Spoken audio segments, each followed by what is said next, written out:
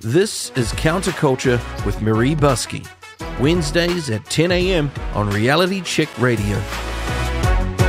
You're with Reality Check Radio. I am Marie, and my first guest this morning is a sheep and beef farmer and a former Gisborne District Councillor and the 2023 Nuffield Farming Scholar, or a 2023 Nuffield Farming Scholar, Kerry Worsnop. Good morning. Good morning. Nice to be here. How are you? I'm really well, thank you. For our listeners, explain a little bit more about who you are and where you are, and then we're going to dive off into a direction that I think everyone is going to find really interesting. Okay, so beginning with, I suppose, I certainly define myself as a farmer. I've been farming since I left school. Came over to the beautiful East Coast as a nanny originally, ended up shepherding. Absolutely loved the way of life, loved the people, met my husband, and we went out for ourselves into our own business a few years ago now, and kind of been grafting away at it ever since. Somewhere along the line I started studying, and out of that came a bunch of different avenues and opportunities. Environmental consulting was something I did for a bit, Federated Farmers Environmental Portfolio, which led me into council. So, yeah, in a nutshell, got my finger in a few different pies. And I think, something I'm really passionate about is the rural community and the aspects that I've been fortunate enough to be a beneficiary of. So, I'm pretty keen to talk to anyone I can, I suppose, and support of that. Now, I spoke to Graham Williams about 6 weeks ago, and for anyone that hasn't caught up with that interview, you can go and search it up on realitycheck.radio, go to replays, go to my show and look. You can find the replay there with Graham Williams. Graham and I spoke about the forestation of key prime farmland on the East Coast, and then we discussed the difference between carbon farming and farming for timber. I did a little bit of research before catching up with you, and I have to admit, I think the new dirty four-letter word is IKEA. Yeah, well, put it this way, I'm not buying too many of their products if I can. Huirua and Martinui, which is what Graham and I spoke about, those are two massive East Coast farms. Wisp Hill, Wallingford, Stone Ridge, Te Papa, 4 farms near Gore. I think Wisp Hill is one here locally in Hawke's Bay where I am that's just been bought. How can this be happening, Kerry? What is the motivation for all of this? Why are all these prime farms being planted? It's really simple, actually. Money. The motivator for these companies is they want to sell their products without having the guilt of being an emitter, right? They want to have a net zero, or in IKEA's case, climate positive tag stuck to their products, so that consumers don't feel as though they necessarily need to reduce their consumption, and they're quite happy to buy these products. So it's very much about image. It's about portraying a sense that we're doing the right thing. And of course, consumers don't typically look very far beneath the surface with regards to what is actually happening. And we are, unfortunately, other than I think Kazakhstan, the only country in the world that allows 100% carbon offsets using afforestation. So we are an outlier globally. It's only natural that these massive companies search the globe and find trees like ours and go, oh, look at this. We're going to take advantage of it. And along the way, they can make a shit ton of money. Graham highlighted, and I said to Graham, why are they then in places like Huirua and Martinui? Why are they planting pines? Why are they not planting long-term sustainable kauri forests and things like that, or putting things back into natives? I mean, surely that gives them the green credibility. But again, as you said, it's follow the money. They're planting the cheapest stock. Cheapest, fastest. And I think the thing that probably makes this the most grating for many of us who made a noise about that sale and tried to stop it was that if you genuinely wanted wood products, as IKEA claims in its submission to the Overseas Investment Office, then you would buy a standing forest, wouldn't you? Of which New Zealand has any number currently for sale. this company is not buying standing forests. It's buying farmland to put into forests because that's what's eligible for the carbon credits, and that's what's eligible for the NZ units that it can then register to claim. The Climate Change Commission's draft advice on the second emissions reductions plan basically talks about the cost to an emitter being between $25 and $50 per unit to offset using trees. Anything over that is income for them. And just remember, the carbon price was up close to $90 not that long ago. These guys were making money. So when you say these guys, you mean the government were making money? No, investors. Investors. Yep. The government simply are the administration function of it. Although, don't get me wrong, government makes money out of the ETS too, but largely to redistribute into whatever it deems to be the worthy causes that it wants to put that money towards. What is the motivation for those currently in government to do this? To be honest, and it's probably where I differ from a few people, some people genuinely believe that there was malicious intent to kind of get rid of farming. I've had enough to do with politicians to know that they typically, there's probably an element of that in some factions, but broadly speaking, over the majority of people who end up in Parliament, that's not really their deliberate intent. What this is more a feature of is the fact that when we pulled together the Net Zero Carbon Act and when the emissions trading scheme was formed, there was huge pressure from the public to do something, right? Because everyone wants climate change to be solved and everybody's saying, look, you're not doing enough. And then you've got a 3-year election cycle where politicians are going, we need to send a message. We need to provide a signal that we're doing the right thing.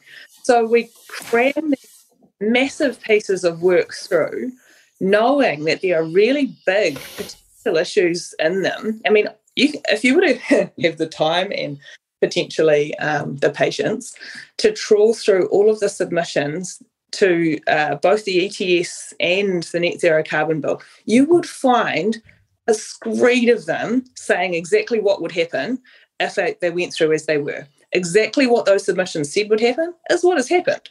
And that it's turned into a massive, basically, opportunity to game the carbon market, make a hell of a lot of money, make very rich people even richer at the expense of normal New Zealanders. Because this is a domestic system, right? The money that pays these guys, it comes from you and me. You pay a fuel tax, you pay all sorts of other things via the things that you buy. And we don't bring in money with this scheme. We simply haul it out of everyday New Zealanders and we pay it to these guys to plant some trees where they then go and get to make themselves look good in foreign countries who, trusting that their consumers are never going to know how they're doing it. You don't have to see too much more of the footage of what occurred in the Cyclone Gabrielle to realise what, planting more pine trees on erosion-prone hills could look like for us. But, they're trusting that, by and large, their consumers don't see it and their consumers won't care. And we've got a political system that is paralysed because they've set up a scheme that is now a minefield any which way those politicians move. People have invested. It's an absolute mess. It is an absolute mess, and it's optics, isn't it? This is all about optics, how things appear. It's like, what you've just described, in my head, I was thinking about the whole electric car push and how there's no sort of thought into what mining has to go on to source the minerals, to create the batteries, to create the cars. And it's not just the cars, it's any electronic environment and what goes on in countries throughout Asia and Central Africa in order for that to happen, and the raping of the environment for that. And here is IKEA coming into this country, literally cherry picking some of the best land. In order to make Scandinavians and Americans feel really good when they buy their piece of flat pack furniture. Greenwashing is at its absolute zenith, isn't it? Yeah, typically, I read, obviously a lot on this stuff, and what we allow in this country is much more typical of what occurs to third world countries, where the country desperately needs money of these big companies, so they're prepared to trade off their resources and their communities to do it, to get it, right? And usually that's because they have a lot of pressure to supply things like, basic necessities that these countries already can't afford. We're not a third world country, right? Why are we behaving like one? Why are we letting massive big companies with more than enough money to actually implement real change if they wanted to instead come and essentially mine our communities, mine our productive landscapes for carbon, which, there are probably no people on the coast in the vicinity of these farms who support this purchase. Mm. Why were their voices not heard? I've got two theories on this. Theory one is that the reason they're doing it is because they want to look good globally. And when I say they, I'm talking about the government and whoever's in the government at the time, I'm sure. They want to be seated at the big boys' table and be looking good amongst all those major nations, trading nations, is one. And two, in the select committee process, you were saying with the select committee process, I've gotten to a point now that why do we bother having them? Does this government pay any attention whatsoever to anything in submission and select committee? Well, my experience would suggest no. So I took a petition to Parliament in, was it 2019, I think, when this was all first kicking off, right? The writing was on the wall for all of us, right? I think the only bit that you'll remember about this is Shane Jones standing up and calling people rednecks, right? But so there were a handful of us up and down the country who are reading these cabinet papers, reading this material that's coming out of government going, holy crap, look at this. This is going to create an absolute snowball of land use change and nobody knows about it. They're not talking about it. They keep calling it scaremongering. It's never going to happen. It's never going to happen. And so we pulled together this petition of, I can't remember how many, 10,000, 11,000 signatures. A lot, right, for a rural-based petition. Delivered to the steps of Parliament. The only way I got a response to that petition was by putting in an Official Information Act request. And what I got in the Official Information Act request was just screeds and screeds of information that, it wasn't even information really, it was just a rebuttal by the Ministry for Primary Industries to say, well, yes, all these things might be true, but we need to do something. In essence, that's what it said. And I think what we've got is this desire to do something in the absence of really knowing what you're doing creates an enormous mess, a mess that will persist long beyond my own time and into the time of my children and their children. Mm. And, if I think, God, if we can do anything right now, you can be as terrified of climate change as you like. If you are so paralysed by the fact that you've wrecked your community and you've wrecked your economy, it won't necessarily matter how hot the climate is. Your children are not going to be well placed to either adapt or to mitigate anything. We actually need to make deliberate choices with good information, not a whole bunch of well-meaning choices based on feelings. That's very, very different. And that is where the ideology intersects with real life. In critical social justice, they divide it, everybody into different groups. And within those different groups, they assign a power ratio. So you're either an oppressor or you're oppressed. And James Lindsay, he's actually a mathematician by training, very fervent on this, that it's a form of Marxism. And it's like, if you look at the ideology in terms of from a scientific perspective, and you have a genus and then you have a species. So like he describes it, cats. All cats come from the same feline genus. So you have all the different types of cats, from tigers to domestic moggies, and then you have the different species of cat that fall out from under that. And the ideology is very, very much the same. So under the whole umbrella of Marxist theory, you then have critical social justice, you have critical race theory, you have queer theory, you have climate ideology also falls out of this, because everything is not based on reality. It's based on perceived reality.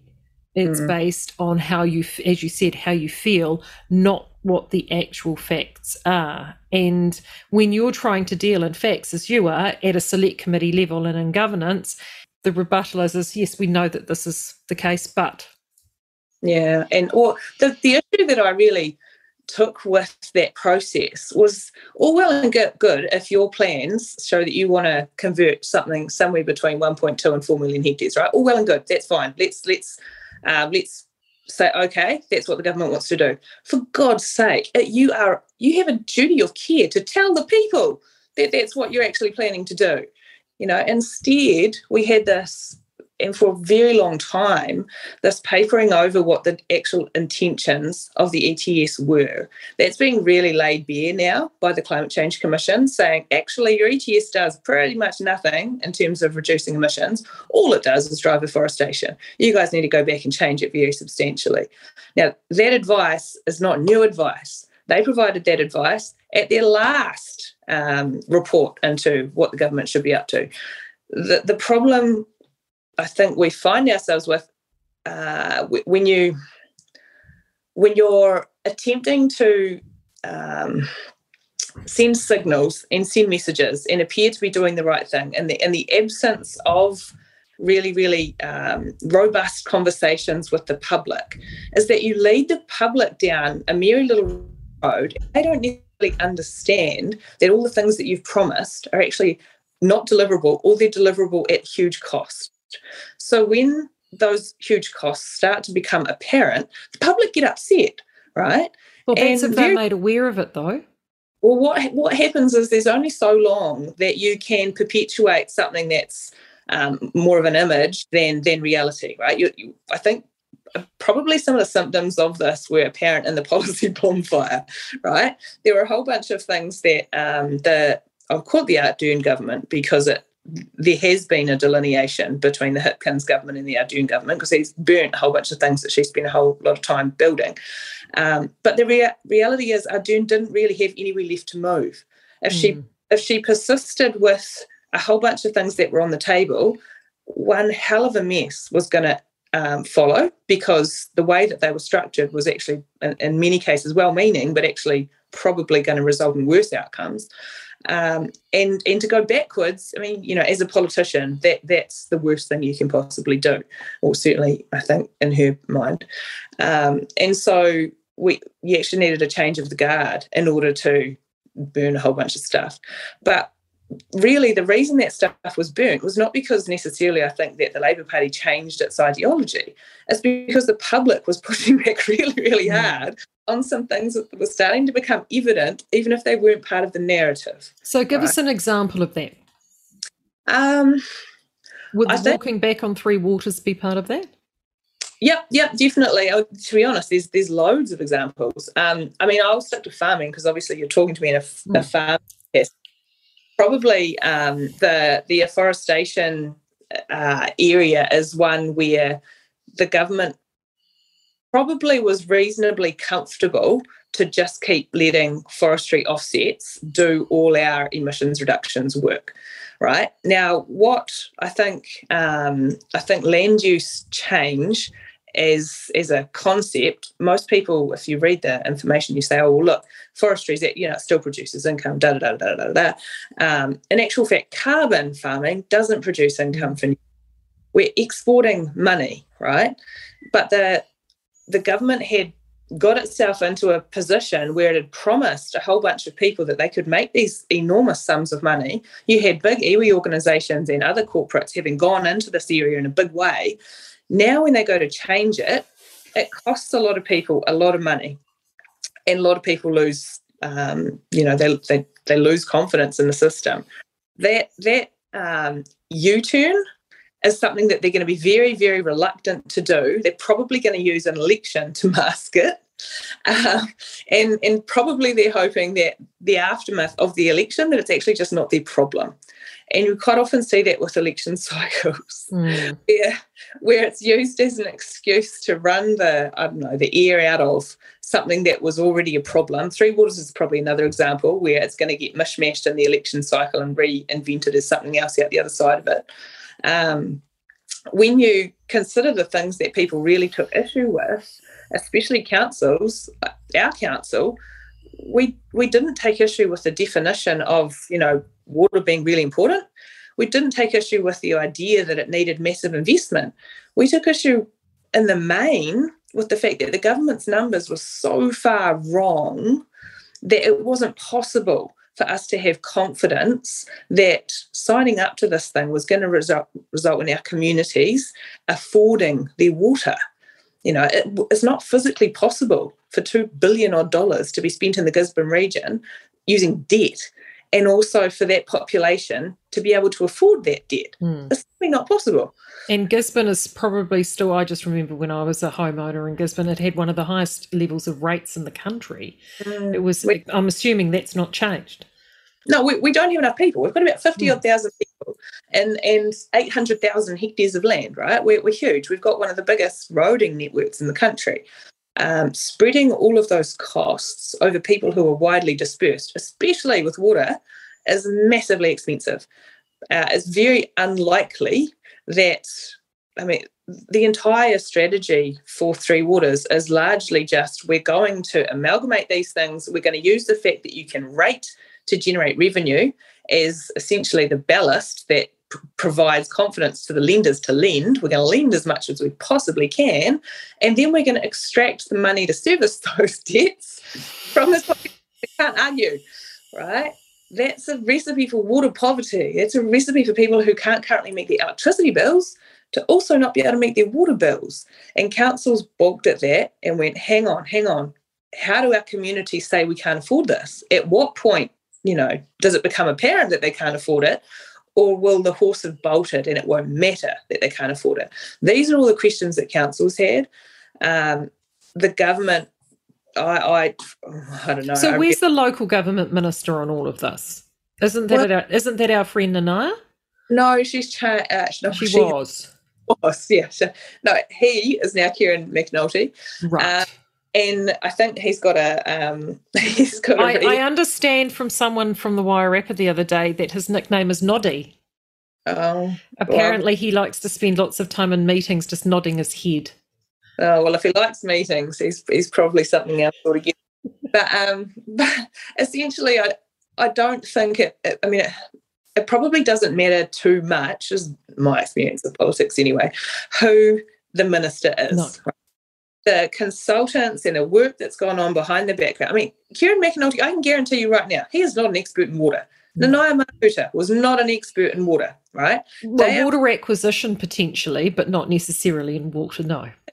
So they get provided a whole swag of advice from consultants from all over the place, from, their ministerial advisors, etc. They themselves are probably not that well placed to make decisions about the quality or the calibre of that advice. From what I've seen of the advice that Nanaya Mahuta was given, there were some pretty big issues with some of it. She wouldn't have known that if she had no one to tell her that.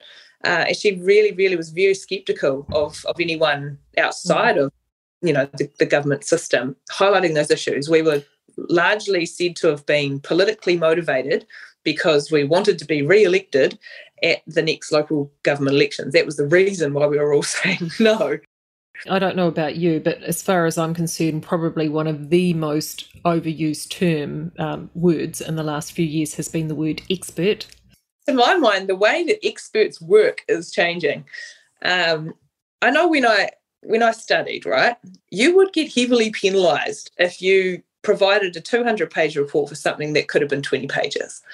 Okay, you actually encouraged, get to the point, tell us what the information that we need, and then move on. That's not what our experts do these days. They provide piles and piles of pointless data. Half of it is waffle. And the point in doing that is mostly just like there is intangible value placed on this waffle. I'm not sure why. I think it's a cultural thing, right? It's definitely risen very, very dramatically in the last few years. Actually, even just reading the Climate Change Commission's report, oh my God, I know what they're trying to say, right? I can tell you the main points that they want to make. They did not need 240 pages to do it, or however many pages it is. Half of it is recycling the same garbage that no one necessarily gets any information from, but to make sure that nobody's offended and that nobody feels left out and that nobody, can say, oh, but you forgot about this perspective. We've got a little lost, I think. Speaking of reports, as I've got my hot little hand that came out last week was the Disinformation Project's report. The Disinformation Project is a particular hobby horse of ours here at RCR, and they put out a report. And this one was only, for them it was actually quite light, to be fair. It was only 42 pages long. Yeah, that's not too bad. Yeah, no, I only lost about an hour or so of my time on this one. But I'm going to read you something because I think you will actually, this is in the introduction, I believe. To be honest, this actually sums up exactly what you're talking about, but also where we're at.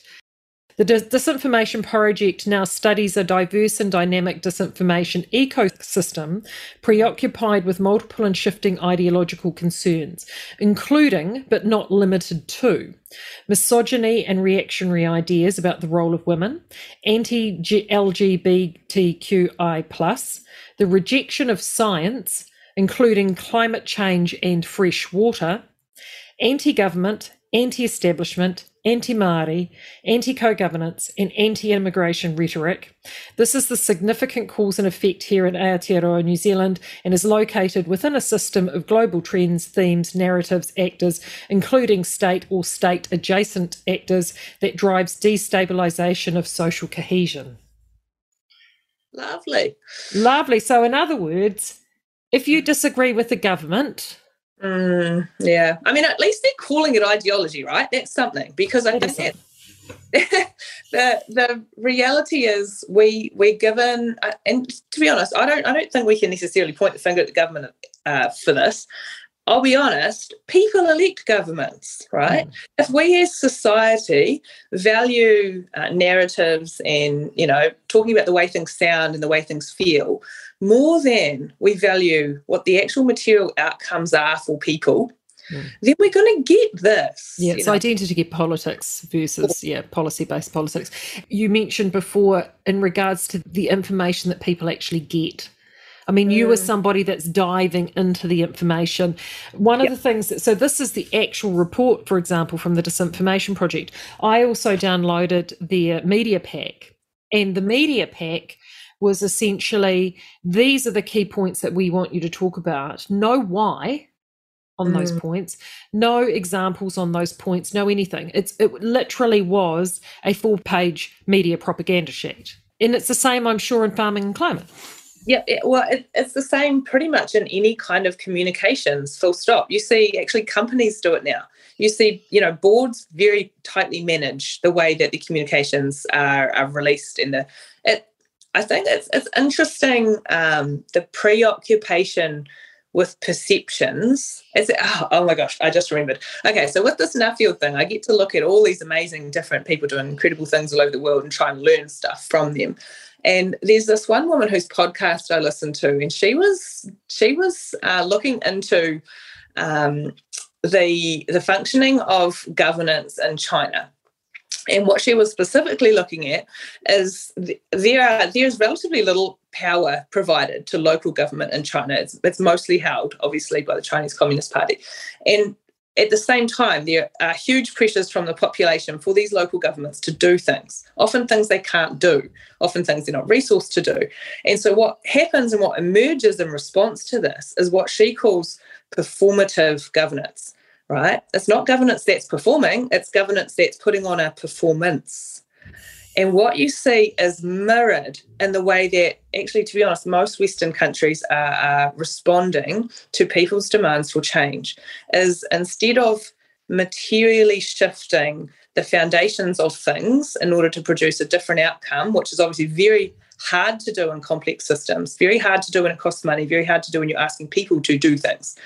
They put on a performance. They use words. They use releases. It's where perceptions matter. Perceptions only really matter if what you're materially doing isn't necessarily lining up with what you think should be happening. And, you don't need a performance if you're absolutely rock solid and sound in what you're doing, right? You can, I guess it comes back to the old the old adage, right? Actions speak louder than words. If you've got no actions, you need words. Yeah, right? well, and the Russians used to say, you pretend to play us and we'll pretend to work. Yeah, well, I mean, Yeah. that's kind of where we're at in particular with entities, governments included, who want to be perceived as achieving something that potentially even they know they're not achieving. So does all of this fall under He Waka Inoa, or is that something completely different? Or am I opening Pandora's box now? That's like another hour all by itself. So give us the cliff notes on that, because this is one of the things that I get really frustrated for most everyday Kiwis, right? There are all these things that are thrown out and about, a lot of them with Māori names, and there's no meaning behind them. So, for example, Three Waters was something that wasn't coined by the government. It got coined by the people because that's how they understood it. And I feel that He Waka Noa is another one of those things. It's something that's a name that's put out there. Most Kiwis may have actually heard it on the radio or potentially read it briefly in a news article, but they don't actually know what it is. For those who don't know, He Waka Eke Noa means all in the waka together, which has since become the most ironic name in the history of naming anything, because very clearly having all of the agricultural industry in one waka, with the delivery of the proposals, the emissions pricing proposals, has very much meant that, in particular, the sheep and beef industry is barely hanging off the side of the waka if it's actually connected to it at all, because the implications, in particular for the sheep and beef industry, are really, really massive. And there's a number of conflicts that still exist within that plan, not least of which being the complexity of it and the cost of it. So this is a plan for the rural sector to manage and control their emissions. Is that? Well, control is probably a kind way of putting it. No, it's slash emissions, right? So our net zero carbon bill has an interesting target. It's got a target for carbon dioxide to be net zero in 2050, right? Net means that you can use offsets to get there. It means that in theory, you could do absolutely nothing as long as you plant enough trees. Methane, on the other hand, has a gross emissions reduction target, meaning it doesn't matter how many trees we have. We have to have materially reduced methane by 10% by 2030 and this is an interesting one for you, by 24 to 47% by 2050. Now, I know it's weird. The reason it's weird is because it's cut and pasted from the IPCC. It's literally not even our own target.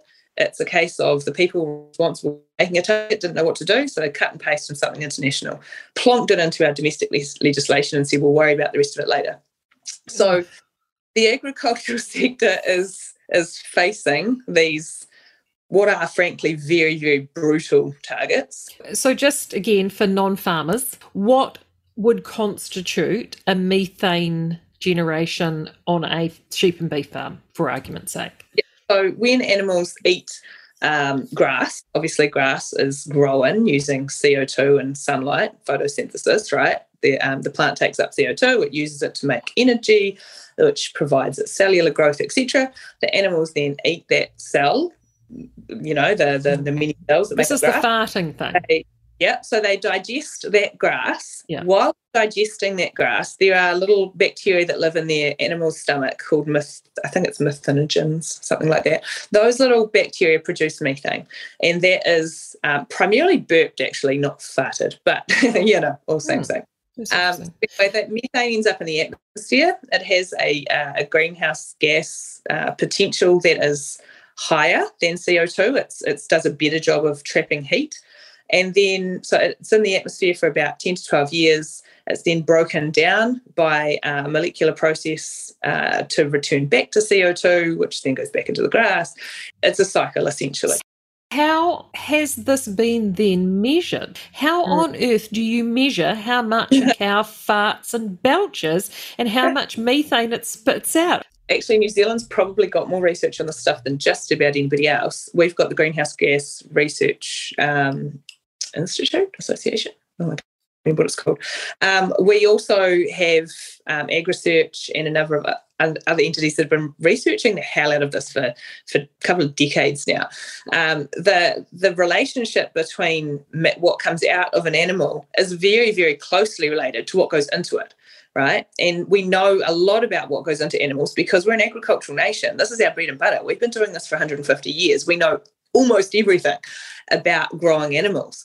And so it didn't take a hell of a lot to work out that, they eat basically a kilogram of dry matter and they produce roughly a kilogram of CH4. So they use it as a rule of thumb. And the greenhouse gas inventory, which is how we report internationally, they're not too bothered about whether or not your measurements on farm, which we don't actually do, no one does, are accurate. They don't care about that. What they care about is the integrity of the system. So if the errors are consistent, that's fine. So all they're worried about is how it looks, not what it does. Yeah, pretty much. Well, that's how we report. We're worried about consistency at the way we report. We're worried about trends. I think that the biggest issue for farmers is that because this is a biological process and 1 kilogram in terms of feed equals 1 kilogram of methane out, and it's a cycle, the conversation that's missing is that if you reduce that cycle currently with the tools that we have, essentially you're asking farming to stop farming in the pastoral context with animals. There aren't other options that make anywhere near the scale of emissions reductions that are in our legislation currently. So, you know how I talked earlier about the scale of planting that was very much in the frame in the government, but certainly wasn't part of the wider narrative publicly. It's very much the same with farming. Most of New Zealand, especially urban New Zealand, have no idea how much the reduction in New Zealand's farming sector would need to be in order to meet the targets as they stand now. Essentially, in spite of the fact that the primary sector is something like 80% of what the country sells to the world, we're talking about making massive, massive dent in that. The hope, and again, this is one of those things where we'll just put the legislation in place and then we're going to hope. The hope is that someone will come up with something that breaks the connection between what grass goes in and the methane that comes out, whether it's a vaccine or some other thing. And the hope is that that thing will arrive and farmers will be able to afford it, and we will tax them so much that they have to buy it and they have to use it. This is all beginning to sound very familiar, Kerry. Isn't it? Well, the problem we've got with this picture is that the thing that you might be taxed into having to use doesn't exist yet, right? If it did exist, the cost that you would need to apply to me as a farmer in order for it to be cost effective for me to deploy this technology would, at the moment, end my business, or it would enable me to become, 30%.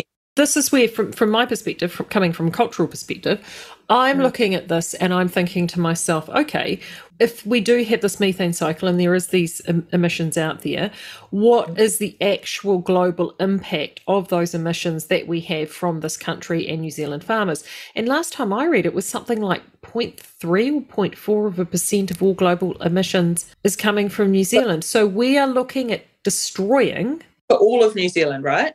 For agriculture, it's obviously less than that because of the emissions that this is actually, to be honest, you're getting into quite a technical area here. There's a lot said in the rural space around the way that we measure methane. It's not a conversation that you hear a lot in outside of agriculture because A, it's very technical, B, there's not a lot of appetite for it. But because methane emissions are a cycle, and it's largely currently a stable cycle, it doesn't actually add to warming. So while all of the CO2 emissions that are pumped out every year are cumulative, meaning that you lay down another layer on top of last year's layer, on top of the year before that's layer, with methane, provided that you are holding the same amount of livestock broadly, you are simply replacing emissions that broke down last year. And that 12-year cycle basically continues. In order to reduce the emissions that the government's talking about, you actually need to reduce the cycle, which in warming terms, because you were only holding the line by holding your livestock numbers constant, reducing then creates a decrease in the amount of greenhouse gas molecules that are currently in the atmosphere. That decrease, in real terms, if we were China or something much, much bigger than New Zealand, would have a cooling impact globally. Obviously, we're not China, so it won't have much of an impact.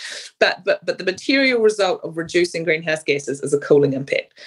Now, the reason that we plan to have a cooling impact by reducing our methane emissions below our stabilised cycle is so that we can fill that gap with CO2 emissions.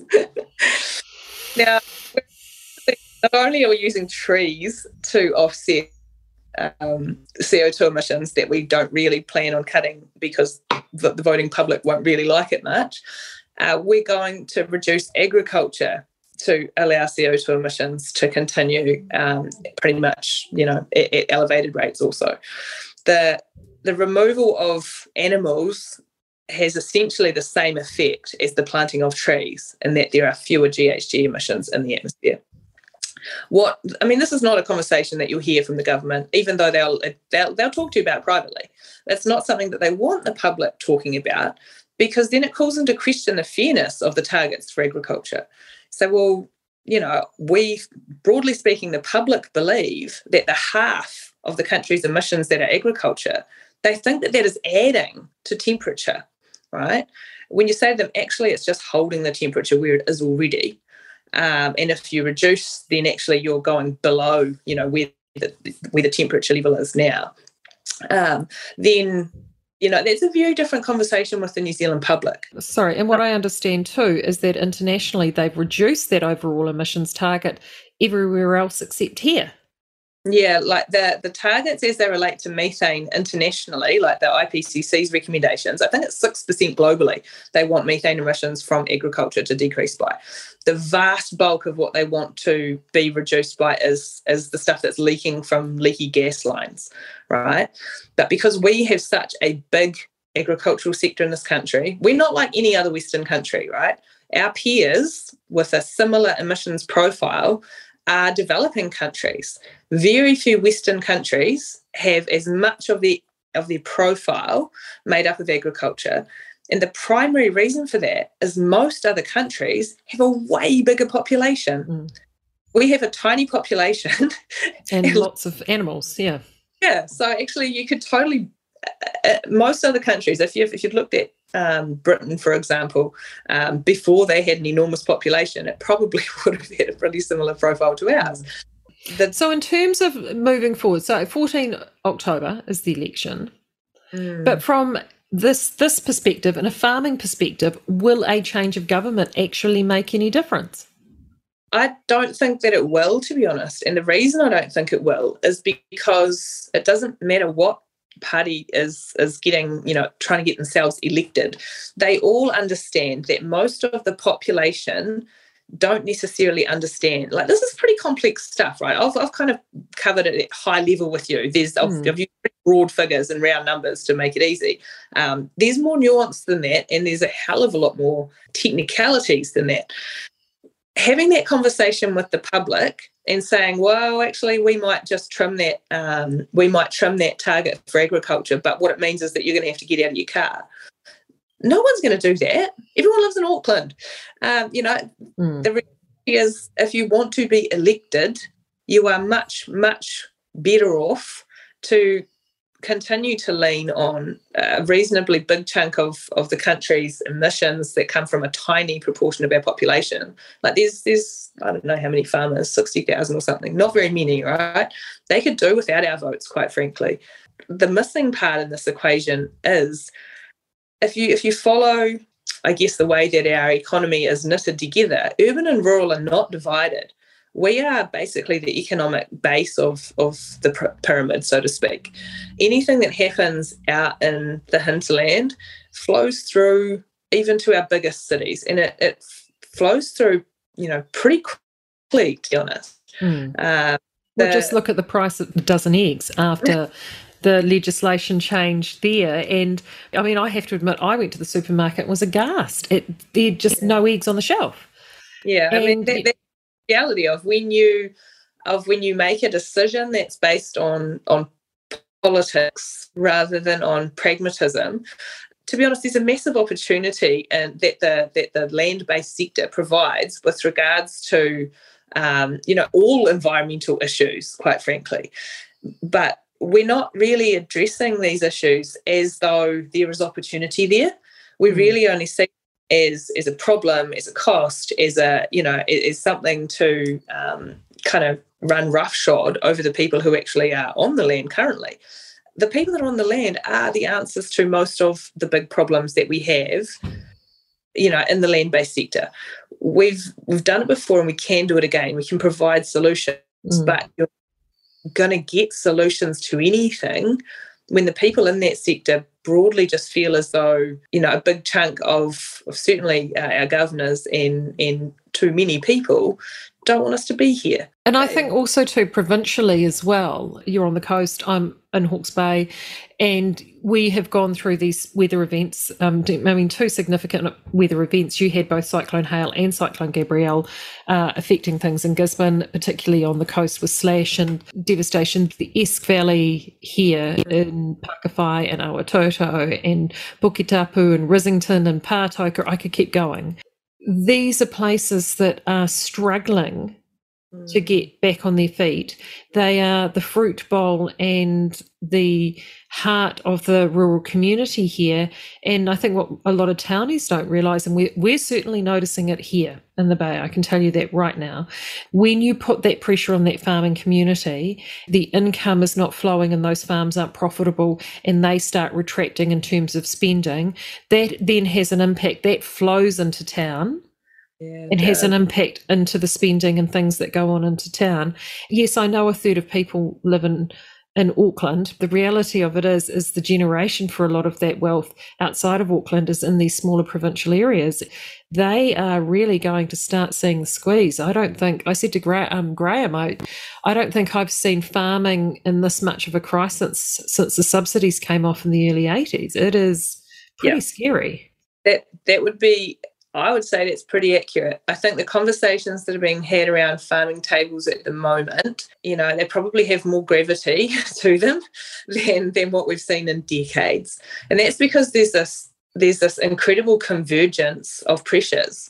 So, I mean, it's well canvassed, right? The regulatory pressures and all that kind of stuff. But what people don't necessarily see is the fact that you've also got interest rate pressures on, every farmer I know anyway, has a mortgage.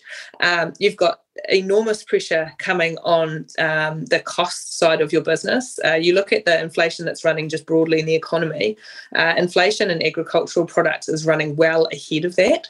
So it means that, you've got your business is actually not in the kind of shape that it was in 2 or 3 years ago, where you could kind of go, yeah, we're feeling this regulatory pressure, we're feeling kind of the noise, but okay, my balance sheet's okay. I can I can focus on my work and I can kind of shed some of that stuff that's hiding in the back of my brain. Much, much harder to do that when suddenly there's not much daylight between what it's costing you to do business and what you're making out of your business.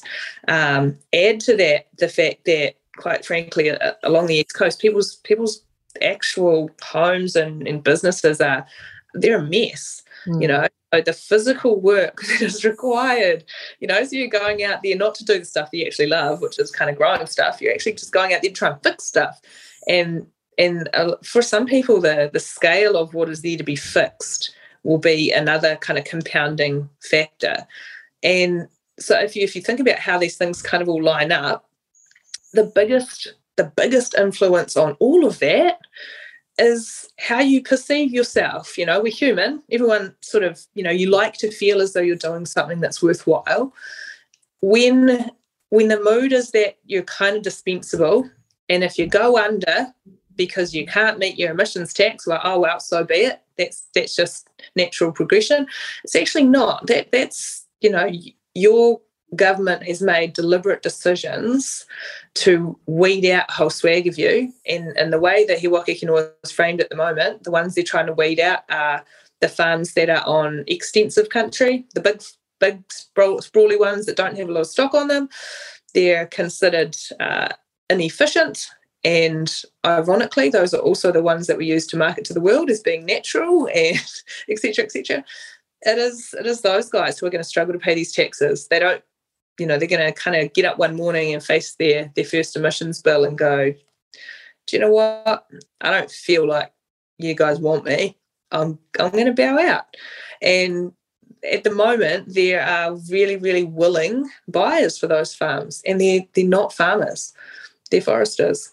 Just looking at that list of farms that I read out before, they've cashed up, haven't they? Cashed up and moved on. Yeah. What is the mental health like? I mean, you get out amongst a lot of farming communities, you speak to people. I mean, when you were in council, you were talking to farmers. What is the general mood amongst farmers out there right now?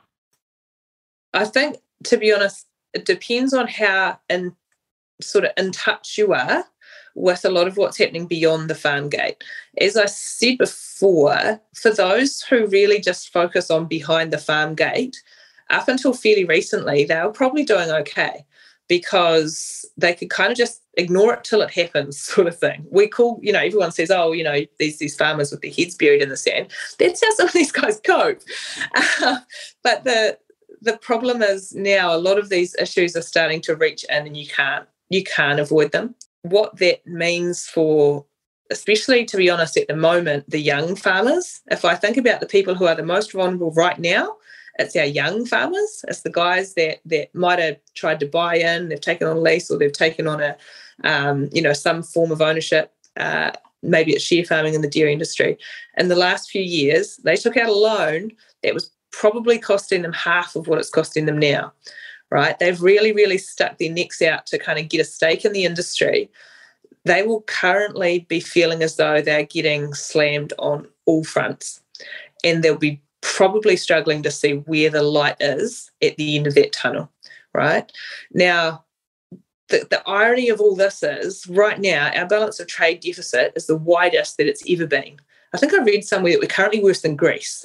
And if you remember rightly, Greece was the cause of the Eurozone crisis a few years ago. So we're in a pretty ugly position in terms of the gap between what we sell the world and what we're still buying from the world.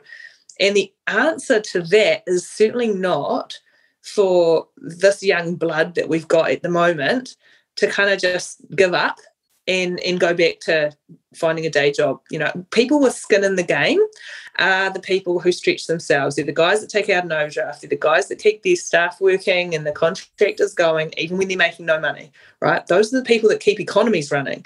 We need them to pull through this. If they don't pull through it, and they won't want to if we don't feel as, if they don't feel as though there's some value in what they do, then frankly, our country's going to be in an interesting position in a few years from now. Because while we talk a lot about pivoting, we're going to become a country that does something else other than agriculture.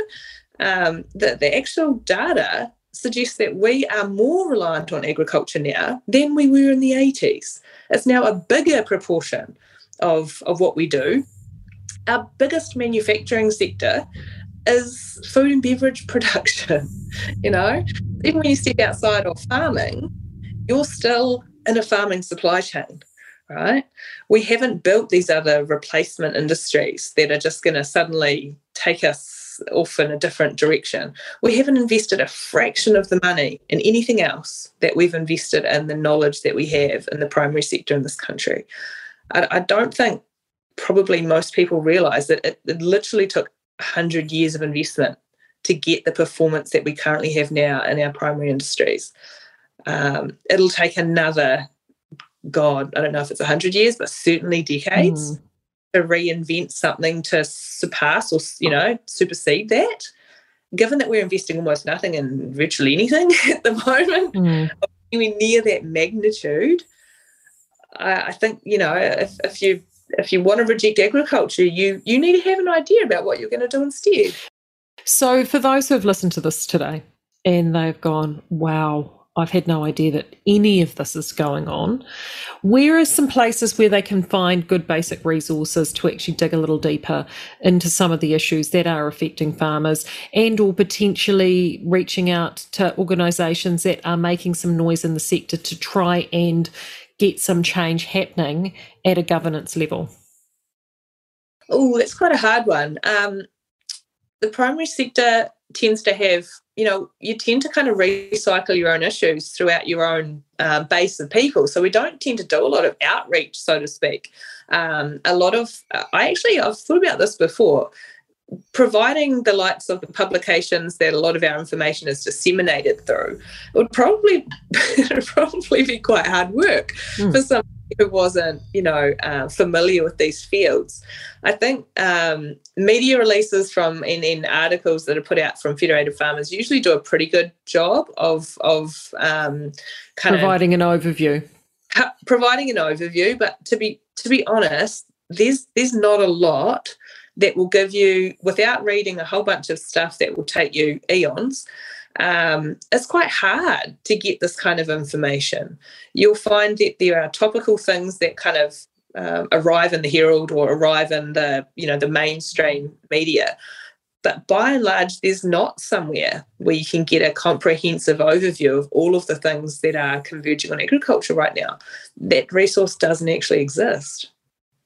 Politically too, it's also until they take and hitch the political capital off the environmental ETS type wagon, it's going to be more of the same, isn't it? It doesn't matter who you approach, they're going to continue. It's going to be same shit, different day. There's an opportunity, and this is one thing, because I know farming gets slammed a lot for being like, oh, you just don't want anything. You don't want to do this, you don't want to do that. You just, in denial. I think the thing that I would say in response to people who feel that that's the message coming out of farming is that in actual fact, we're really adaptable. We have to be, we are the most risky business on the face of the earth. We literally rely on clouds and sun and things like that change every day. We are not averse to change, but we need a solid place to put our feet. If you're going to make a step, you've got to know that step's not going to sink. And far, far too much of the stuff that's in place at the moment is a muddy swamp laying in front of us that people are saying, oh, here, go run through that. The fundamentals of what we're being asked to move to they really need, environmentally, socially, economically, it doesn't matter which field you're talking about. It needs to be based in something that is pragmatic and that we can do, and that out the other side of it, we're better off, the environment's better off, the society's better off. We haven't just sent a signal, articulated some kind of narrative, but underneath it all the outcome's still worse. That's what we push back against. We don't believe in bullshit, and I think you'll find that pretty much anywhere you go in the rural community. We believe in material change, not just words. On that note, thank you so much for taking the time to talk to me, Kerry. So many of these issues have been behind the farm gate, but it's now time to get these issues out into the wider public, because a problem shared is a problem halved, isn't it? And I think we need a greater understanding to actually help protect. As Graham said to me many, many times, they're killing the golden goose, Marie, they're killing the golden goose, and we need to protect that. As this progresses between now and the election, I'm sure we'll probably get you back and we can talk about some of these issues, because I think these things are going to continue cropping up closer to that election time. So thank you so, so much. That's fine. Well, you're welcome anytime. Cheers. You have a good day. This is Counterculture with Marie on Reality Check Radio. More to come. You're listening to Counterculture on RCR. Reality Check Radio.